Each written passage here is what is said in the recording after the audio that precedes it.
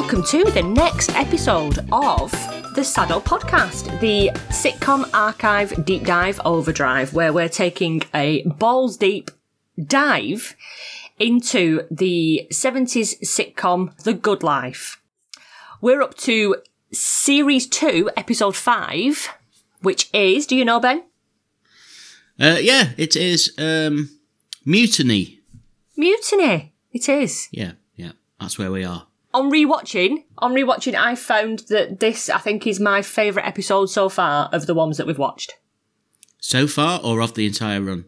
I don't know, because having watched all the series in the past and now revisiting, I'm finding that there's different things by rewatching that I'm enjoying. But this one in particular had me howling out loud, which was wonderful. Yeah, it was a good one. It was. That was without even the prompting of audience members giving it oi oi.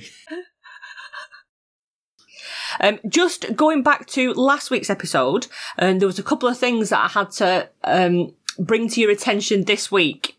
One that's quite useful, one that I didn't really find much about, and they were to do with being bound over after Tom had been arrested for shooting the leek thief in the ass.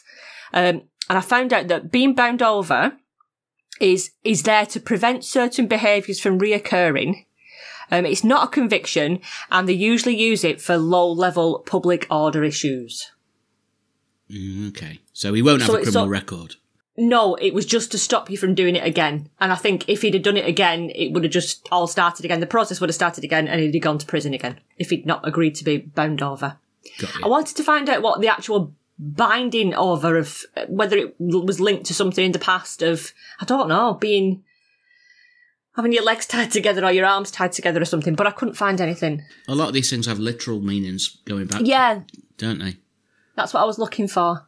And the other thing that I went back to inspect was the price of leeks in Harrods in approximately 1976, which I couldn't find. These things don't exist on Google, like price lists and receipts from Harrods from 1976, unfortunately. Although 1976 was a record-breaking year for hot weather, which could have affected the harvests and therefore could have pushed the prices up, perhaps. So they could have been really expensive leeks that she'd managed to source from Harrods. That explains why that cretin was pinching them then, doesn't it? With pinching them, yeah. If they were, like, ultra expensive, not only because of the weather, but for Margot, they would have been, like, through the roof. Yeah, true. And do you know what? Going back even further than last week's episode, I've had a piece of information from a listener to tell me that Chez Toi. Yes. Do you remember Chez Toi? Margot said. I do remember Chez Toi, yeah. Is there trouble at Chez Toi? That means your place. Ah. So probably everyone who listened knew that, apart from us, because we speak pidgin French. Is that your home? Chez Toi? Yeah, I think so. Yeah, your home. House you? Yeah. Ah, okay. Thanks, guys. So one thing that we did last week was we challenged each other off air, or, well, we're not on air, are we? Off pod. Off pod? I like that. Yeah, off pod. We challenged each other to write a limerick about The Good Life, either the characters or past episodes. Have you managed to do that, Al, or was it just me? No, I've done two. I managed to do two. I must have had an inspired moment. So yeah. Go on, Ben. You kick us off then. Do you want me to do mine? Well, actually, mine's 3 verses, so I suppose I got carried away as well. So mine is about a past episode. I'm getting all nervous now. Oh, see, I put you on the spot, answer. Sorry. Right, here we go. I'll put on my best reading voice. Yeah! A monstrous lady named Margot insisted on a swine embargo. She banned the goods pigs, drove Tom to his cigs, and packed off the poor little cargo. Could the pigs be saved from their fate, to end up on somebody's plate? While Margot repented, the pig's doom was cemented. Alas, Tom had arrived just too late. Poor Perky was sent to his death, condemned to take his last breath. Turned into sliced bacon, Tom brought home a facon and pretended that he'd never left. Oh, that's brilliant! I love that. 3 verses to a limerick as well. Well done. Well done. Yeah, I was pushing it a bit. And, in fact, there was more than one pig, but it didn't fit in the the form. So he ended up just being Perky who got name checked. Never mind. Sorry about that, Porky. Or what's his name? Pinky? Perky. Porky. I'm killing off bloody cartoon pigs now. Oh, love it. What was yours then? Have you got one? Well, mine, you got two? Yes, my two, I have one based on one of the characters from last week, the Leek Thief, and one about Sir as well, which got me a bit in a tangle, the Sir one, because of my accent. And I had to keep reading it out loud to myself because there's certain words that I've rhymed, which probably don't normally rhyme, but you'll get the gist. I might have to just adjust things as I read it out loud. So the one about the leek thief was, there once was a leek thief named Harry who took all the veg he could carry. He decided to run but got shot in the bum, and Tom was as happy as Larry. Very good. Nice and succinct, unlike mine. And this next one is about Andy, the boss. There once was a work boss called Sir, whose temper was really unfair. He made Jerry behave like he was a slave, and for Sir, Tom could really not care. Yeah, very Boltonian. I kept having to read it though to sort of sense check it, but yeah, I think you get the gist. Yeah, I think. Don't beat yourself up too much. No, I won't. It's okay. It was bloody good, that. Some of the greatest pop songs in history have got very questionable rhymes. I was talking about this the other day. I'm a big Queen fan, and there's a song, Innuendo. Do you know that one? You hum it. No, it's not a hummable song, really. But there's a line in it that Freddie Mercury sings, which is, all through our sorrow, all through our splendour, don't take offence at our innuendo. Right, okay. Just to force in a rhyme. Bit weak, innit? Oh, well, that's all right, though. I'm up there with Freddie Mercury. That's okay. I can as far as I'm concerned, yeah. Have you got a 4-octave range when you're delivering limericks? No, I need to stuff some more teeth in my mouth. But I do have some trousers that look like Eddie Mercury. No, Freddie Mercury. Eddie Mercury. Is that his less successful brother? And that's who I'm going to be from now on. Freddie Mercury's less successful brother. Could be a nom de less plume teeth, for better you. Pants. So if you've got any limericks of your own that you want to share with us, which beat the pants off us, send them to us on Gmail, sadopodcast@gmail.com, or look us up on social or whatever, or just don't, because you'll never beat ours. No, you're not Eddie Mercury. No. So let's head off to Series 2, Episode 5, Mutiny, and see what we can find. Good life, good life, good life, good life, good life, good life, good life. So this episode takes us straight onto the golf course with Sir and Jerry and Tom. And I don't know about you, Ben, but I found Jerry is such an arse licker, and it's so evident in this episode at the start. At the start and the end, really, but yeah. Yeah. Oh, it's cringy, isn't it? This opening bit is so cringy. He literally can't get far enough up his arse, and even Tom calls him out and calls him a crawler. Because Jerry's there kicking golf balls into holes and knocking balls out of the rough. But I really enjoyed the fact that Tom just does not give a monkeys about any of this. He's not there anymore to massage Sir's ego, and he's busy getting chestnuts and toadstools and damsons and getting all sorts of stuff that he can take back home as part of his haul, his self-sufficiency haul.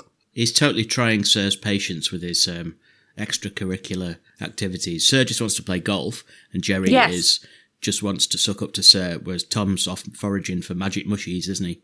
And yes, yeah, dangerous. Probably hoping he can get something to wean him off the ciggies. And he's even brought a shotgun to get some rabbits. So much for being bound over.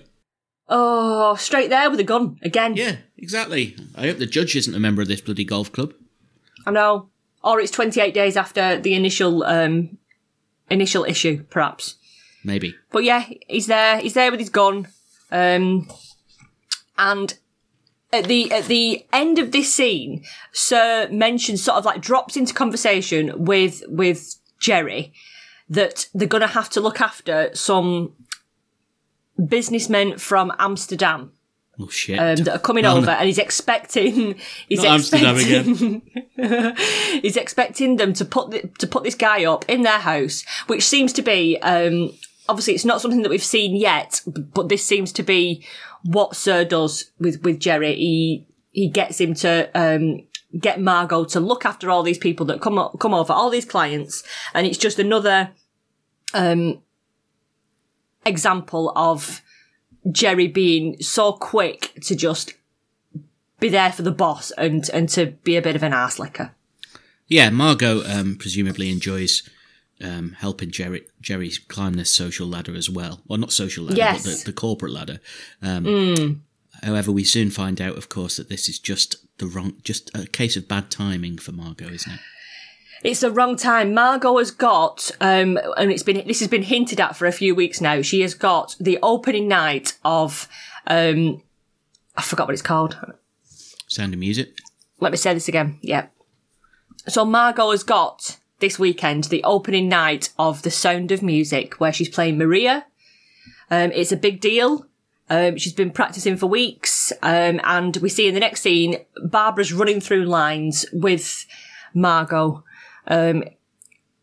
Which to me, this was like the hint of what was to come. I found this scene quite funny. And I was chuckling along with Margot's upset about the kid with the runny nose. And when she's trying to practice lines, she's dropping nose and dewdrops, into the lines mistakenly. And she's getting herself into a bit of a tiz. She is. She's in hysterics, isn't she, at one point? She is. I think Barbara suggests that she has a gin for Dutch courage. Yeah, a couple of gins and you'll knock 'em dead, she says. Shit. Gin, it's the answer to everything apparently in this show. I nearly regretted saying Dutch courage then. I didn't want to give you another opportunity. So she's getting herself ready. She's preparing for these lines, and then Jerry and Tom get back and just assume that the girls have been sat there having a good gossip, not realising just how intense Margot is being, and the effort that she's putting into being Maria. It's very important to her, isn't it? It is, yeah. I mean, that's why she's been manipulating Miss Mountshaft and the other members of the Music Society. This is her moment, isn't it? Absolutely. Absolutely. Tom shows off his haul of stuff from golf that he's picked up, all his damsons and blackberries and bits and pieces. And then Jerry drops in that Sir has asked if they can put up Mr. Van Kampen? Mr. Van Kampen from Amsterdam. Isn't that the name of the bloody characters from The Sound of Music? I don't think so. Is it not? Mind you, I've never seen the fucking thing, so how would I know? I don't think Ignore so, me. no. Van Kampen from Amsterdam. So he just sort of drops it in. Mr. Van Kampen will be stopping for the weekend and they need to look after him and put him up. And Margot goes up like a chippy because Jerry's not even remembered that this is the big weekend of The Sound of Music. And even Tom's remembered. And he says to Jerry, you're going to have to just tell him that you can't put the bloke up. It's simple. But it's not that simple, is it, for Jerry? Because he's an arse licker. Yeah, but he does grow a pair quite quickly. He sort of says, yes, he that's does. right. He's worried about it, but he's going to do it. You know, when push comes to shove, he's putting Margot first. He is. And we get a bit of an insight here into how it works within their business, because Barbara says, well, Tom wasn't a yes man when he worked there. And Jerry says, yeah, but he didn't make it up to the 4th floor, and that's pretty much why. If you're not an arse licker, you're not going to get up the higher echelons of this company. That's just the way it is. Yep, we've all known them. People like Jerry. People talentless. I should be careful because ex-colleagues might be listening to this podcast, but we've all known talentless twats who just suck up to the boss. Yep. But then, like you say, Jerry does grow a pair quite quickly. And he says, you're perfectly right. I shouldn't have forgotten in the first place. I'll just have to tell Sir no. But you can tell that he's a bit panicked, and then he excuses himself to go to the toilet. Because the prospect of saying no gives him the shits. Literally. We move on to the next scene and we see Tom and Barbara. So they pull up outside with their trolley full of wood to meet Jerry in the driveway, who's just come home from work and he's been fired. He's been sacked by Sir. It's a bit harsh, isn't it? For not putting up the Dutchman. And I was led to believe that the 70s was the time that all the unions had power, so wouldn't even... I suppose it wouldn't have been much of an episode if you just got the unions involved. Arthur Scargill comes in or something, sorts it all out. But yeah, so that was... you could get away with doing what you wanted as a boss, I suppose, in 1976. Yeah, snidey, considering how loyal... I'm going to stop saying arselicker now. How loyal Jerry is to the company, because he really is, isn't he? He literally does everything that he's ever asked of him, apart from this one instance, and yet fired. Well, without getting too far ahead of ourselves, we do see in future episodes that there's a whole array of toadying sycophants. I think one's called Snetterton. He's Eddie's... Eddie? Who the fuck is Eddie?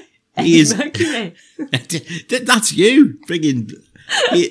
Snetterton is Jerry's main sort of rival, isn't he? In later episodes, so clearly it sounds like a baddie name. That. Oh yeah, definitely. And I think it's just clearly the way that you get ahead at Eddie Industries or whatever it's called. What's it called? H&M.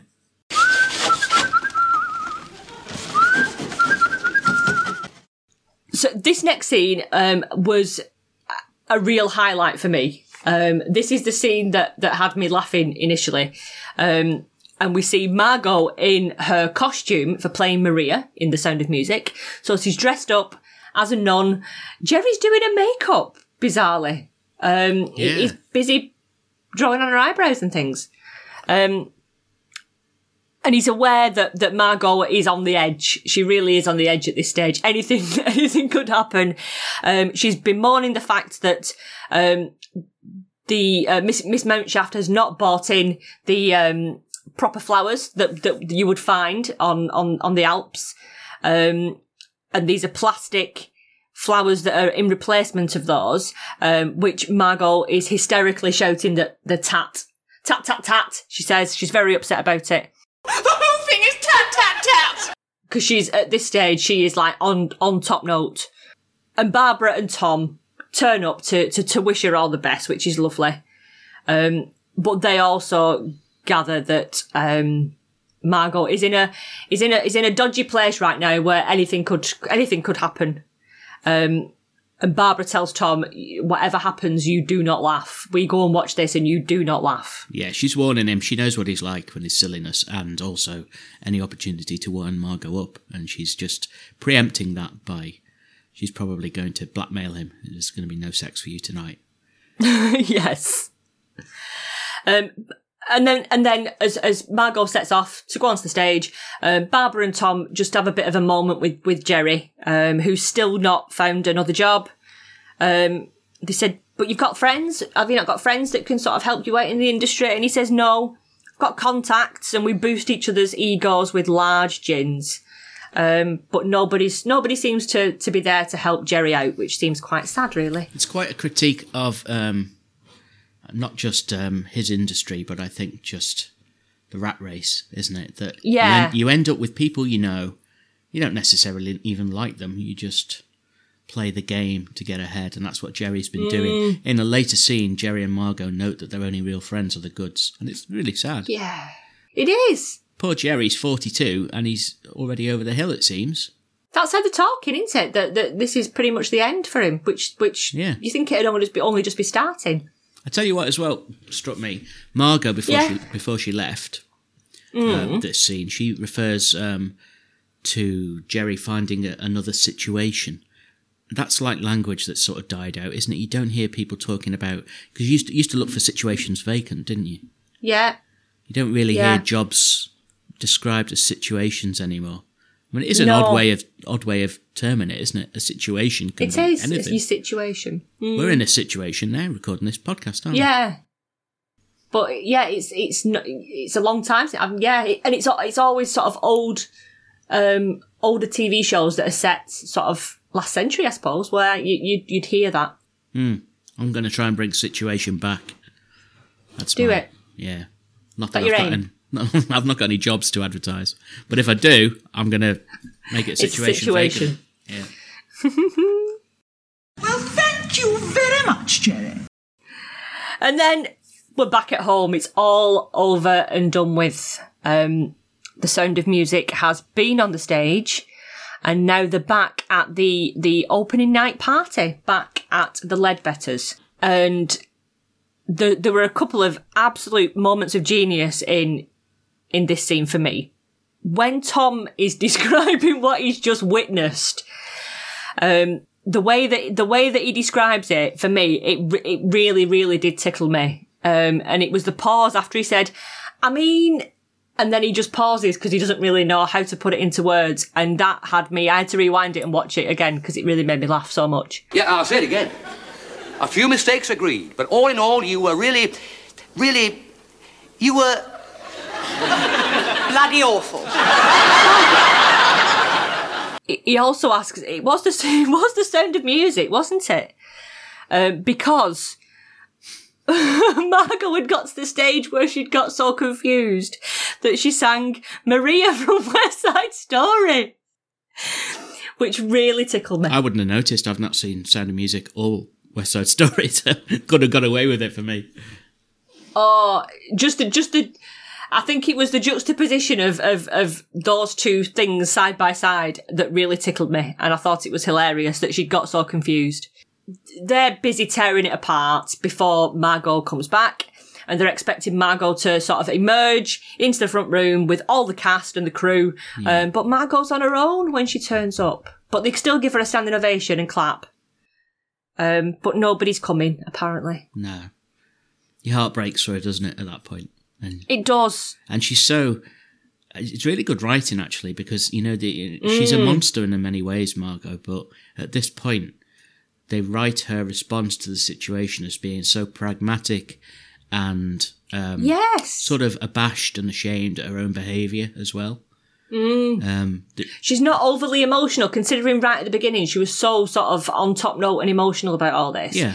Now she just seems to be quite crestfallen and, like you said, pragmatic about it. And she's taken it in good humour as well. I mean, one of the recurring tropes is that she doesn't have a sense of humour, but I mean, she does. She just has a very acquired sense of humour, I suppose. But she's just taking the fact that they are honest and saying how bad it was in her stride, and I guess it's that thing that, well, it's done now, what can I do?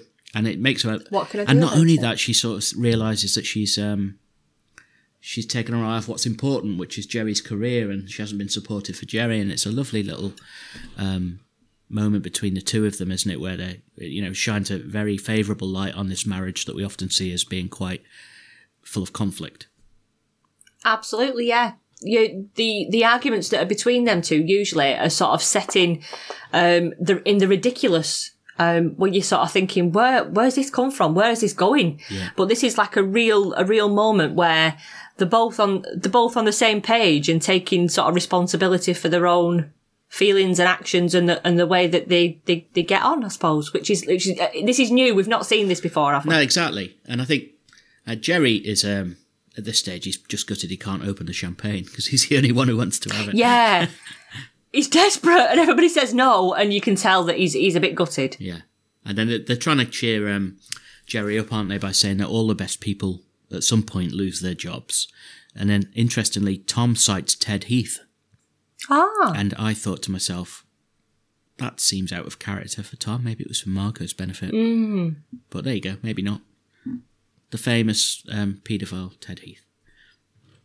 Yeah, I know. That killed the mood, didn't it? I know, that's brought me right down now. Sorry about that. So Margot heads off to bed, but then Tom decides to get on the phone to Sir. I thought he was a cheeky bastard at first, because I thought he's just making a phone call once they've gone to bed. Who's he ringing? Then I realised who he's ringing, yeah. I'll let him off. Just prank calls. He's just prank calling. His phone in Australia. His shaft. But he's ringing Sir to try and help Jerry to get his job back, which is very kind and very thoughtful. We then see Sir turn up at Tom and Barbara's, and he's offered the Peapod wine, which I'm guessing is just a a potential way to get him to sort of be on the same page as Tom and Barbara, get him pissed, and then ask him all the questions. It won't take much with that drink, will it? Just a couple of sniffs. You can tell, yeah. He didn't have as good a response as Mr. Coles, the reporter. No. I noticed. No. His comic timing and acting wasn't on the same level as Mr. Coles. But Sir keeps calling Tom Tim, which just fucking pisses me off, because you've golfed with the guy this morning. Yeah. What you? Yeah. I don't. I think people like that do it deliberately. Yeah. So they have a chat about how great a guy Jerry is, and they're sort of pulling out all the big guns to try and convince Sir that he needs Jerry back. Tom even offers to do all the freelance work that the guys in the office can't do, and Sir's already made his mind up though that he's pretty much going to let Jerry come back. Yeah, he's a shithouse, isn't he? He's just gone round there, wind them up, drink their free wine, and yet, having decided he can come back, he's still basically saying that he won't let him back until he gets a grovelling apology, even though he's done nothing wrong. Yes. Yep. But he wants, Sir wants Tom and Barbara to tell Jerry the news, because he doesn't want to do it as well. Yeah. Is this a scene where there's mention of Jerry's annual salary? Yes. Yeah, because he says, so what does Jerry get for crawling back? Yeah. And Sir says he gets 18 grand a year, an expenses account, and a company car. Well, I took the liberty of finding a website that gives you the equivalent rate for inflation. Okay. It's almost a quiz within the episode walkthrough. What do you think? 18,000. What's it equivalent to today? 1976. 45 years ago, more or less. Oh my God. Do you know? I really don't know. Well, I really. I'll tell you. It's Is it three figures or is it? Yeah. Is it a three-figure salary? Three figures. It's £116,000 a year. Is it really? It's the equivalent. Blimey. So no wonder Jerry is willing to, cow down and lick Sir's boots to get his job back. Yeah, that's understandable. Margot falls on a sword and says, well, I've cut the cleaner down to 3 days a week now instead of 5. And she thinks that's a really helpful contribution to the problem. Can you imagine how grim it could have got for Margot if Sir hadn't given Jerry his job back? She'd have had to find a whole new way of living, wouldn't she? It would be, yeah. For her, it would be the biggest difference, I think. Yeah, definitely. No wardrobe anymore. No going out for clothes. No shopping at Harrods. No, should be at not. Furman's Freezers. Is that Reg Oldsworth's place? Everything tinned. Oh, it would be depressing for poor old Margot. And then we see Tom and Barbara turn up to tell Jerry the good news that he's actually got his job back. And Jerry does something really weird. Is this when he combs his hair? When he combs his hair to ring Sir up. Yeah, I noticed that. Which I wondered why. Oh. And I suppose it's in preparation for sort of being back in that frame of mind, I suppose. It combed through ridiculously easily, though, for hair that looks like a Brillo pad. Yeah, true. I thought, yeah, I did focus quite a lot on the hair, and it seemed to comb a lot easier than I anticipated it would do. Now, I'm assuming Anyway, that your old man had hair in the 70s. Yeah, but it wasn't Jerry hair though. Now, my old man also is bald as a coot now, but he had hair in the 70s, and he'd always be with a comb, and fellas always seem to have a comb. And I'm not entirely sure that these days, I don't know, I'm not the most metrosexual of people, but I've always used a brush. I've got thick hair, and I think brush was seen as the domain of women. Ah, right, okay. I think in the 70s, if I'd had a brush... In fact, thinking back, even in my 20s, I'd take a hairbrush to work with me, right? But I wouldn't let it be seen. And sometimes I'd brush my hair at work, and I'd do it under the desk so people couldn't see. You'd hide away with your brush? Yeah, because I think you'd be judged, and a man should have a comb. Is that just in my head? That was what the expectation was? When I think back to when my mum used to talk about my dad, sort of in the 60s and 70s, it was always a comb, because he was like obsessed with making sure that it all looked as it was supposed to do. So yeah, maybe it's just, but yeah, the brush thing, I think the brush is like, I suppose it was the domain of ladies, I suppose. I remember getting out of the shower, getting out of the bath or the shower as a child when, on those few occasions, my dad bathed me when I was very young, and he'd be dragging this comb through my scalp. You know, I had really thick hair. Combs just aren't practical for people with thick hair, are they? No, they're not. You need a brush. Yeah. Wise up, fellas. It's okay. Embrace the brush. Embrace the brush. On the phone to Sir. Margot and Jerry have got their game face on big time now. They're pulling out all the big guns, offering tea. Come round for dinner. We'll have you round soon, you and Felicity. And Sir says, "Yep, we'll be round." And we've got a whole host of Japanese businessmen to bring with us. And the scene ends, and the episode ends with Margot suggesting that she's always wanted to cook seaweed, so that's all right. The Japanese businessmen can come round as well. Yeah. I'd like to know what she'd make. What's she going to make with the seaweed? No, I'm not culinary enough to suggest something off the top of my head here. I eat seaweed crackers with my hummus. That makes me sound very middle class, doesn't it? I like crunchy seaweed from a takeaway. Chinese or whatever. Yeah. I don't know what Margot would do with it, but I imagine she would give it a very pretentious name, though. It'd be French, despite being a Japanese dish. I'm sure. Loads of fashion in this episode, I thought, Al. So I'm intrigued to know what you're going to focus on in Fashion Corner. Let's have a trip over there. Fashion Corner, Fashion Corner. Fashion Corner, Fashion Corner.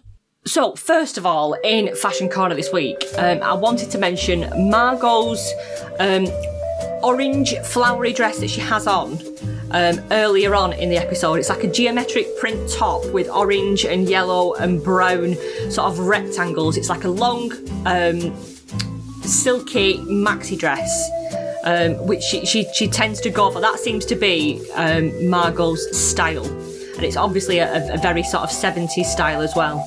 But she just looks amazing in it. She looked amazing, and the print was beautiful, very sort of like Poochie looking design to it. The Burberry slacks of Jerry's, his football hooligan pants, made a re-emergence in this episode as well.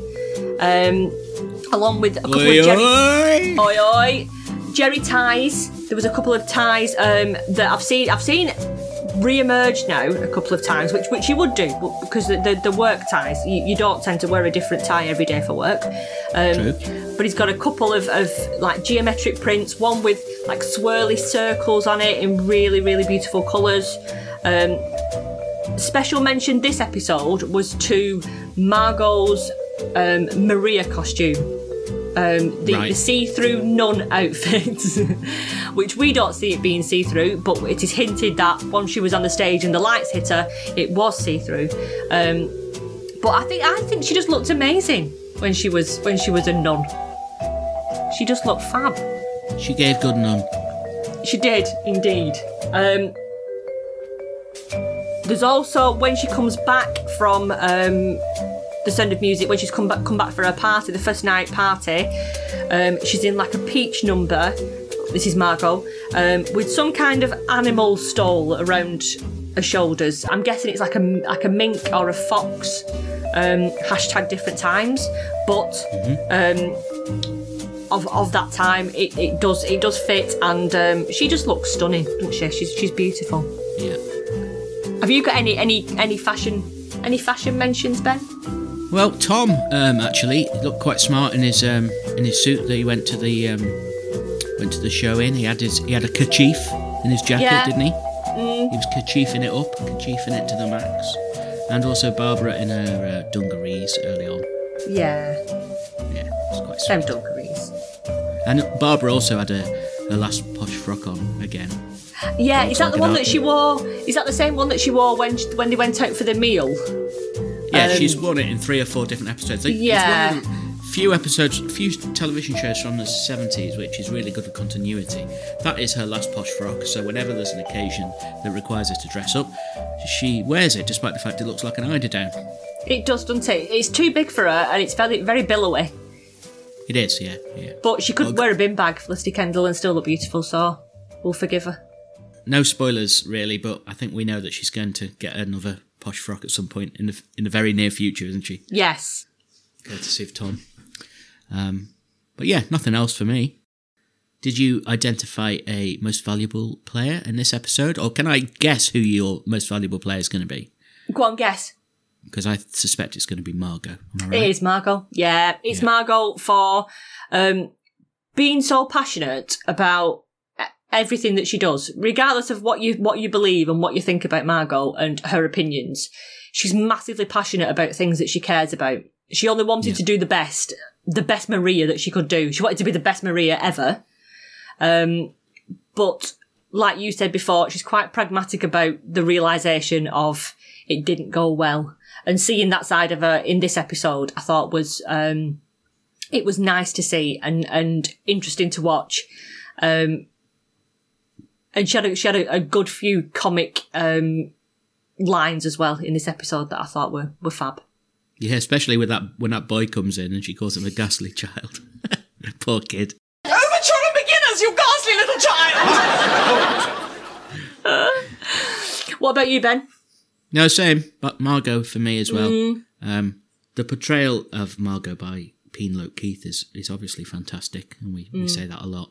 But the writing as well is superb, because some of this woman's opinions are so awful, and some of her actions are equally pretty atrocious. But they never push her too far, and they always make her redeemable and bring her back. Yeah. As showing what a good moral compass she has at the end of the day. And I agree. They did that superbly in this episode, showing that she realised what was important, and it wasn't just some, local theatre production that she was involved in. It was her husband's career and happiness. Yeah. And she's just so good in that role. So for me, Margot, definitely. I agree. Did you feel in this episode that the comic writing had just stepped up a little bit? I think it does throughout the second series. I mean, this is 5th episode, isn't it? I think we've had some pretty good ones. I think we're almost at the nexus point of the writing in A Good Life. I think it's really this series and early in the 3rd series. And I mean, they're all good, but this is the optimum point, I think. Optimal point. Yeah. So next week, Ben, we are on to Series 2, Episode 6. Do you know what we're called? I didn't until 30 seconds ago when we both realised that we didn't know, so we had a little pause to look it up, but now I know. It is Home Sweet Home. Tom decides he might be ready to leave Surbiton after learning of an idyllic rural farm. Ooh. When Barbara is hesitant, Margot could be swayed by the idea. Margot? I'm not entirely sure what that means. I do remember that Tom is a complete cretin in this episode, and he's not at all taking Barbara's feelings into account, which is part of the course, of course. Of course it is, yeah. Of course. Yeah. So join us next week, and we'll pick the bones out of that bastard for you. Excellent. If you want to get in touch and you want to join us, catch us on Twitter and Instagram at Sado Podcast. You can search Facebook for Sado Podcast. We have a website, www.sado.club. Email us at sadopodcast@gmail.com, and subscribe and leave us a review on iTunes or wherever you get your podcasts from. Thanks for listening, and we'll see you next week. We shall see you next week. I'll see you.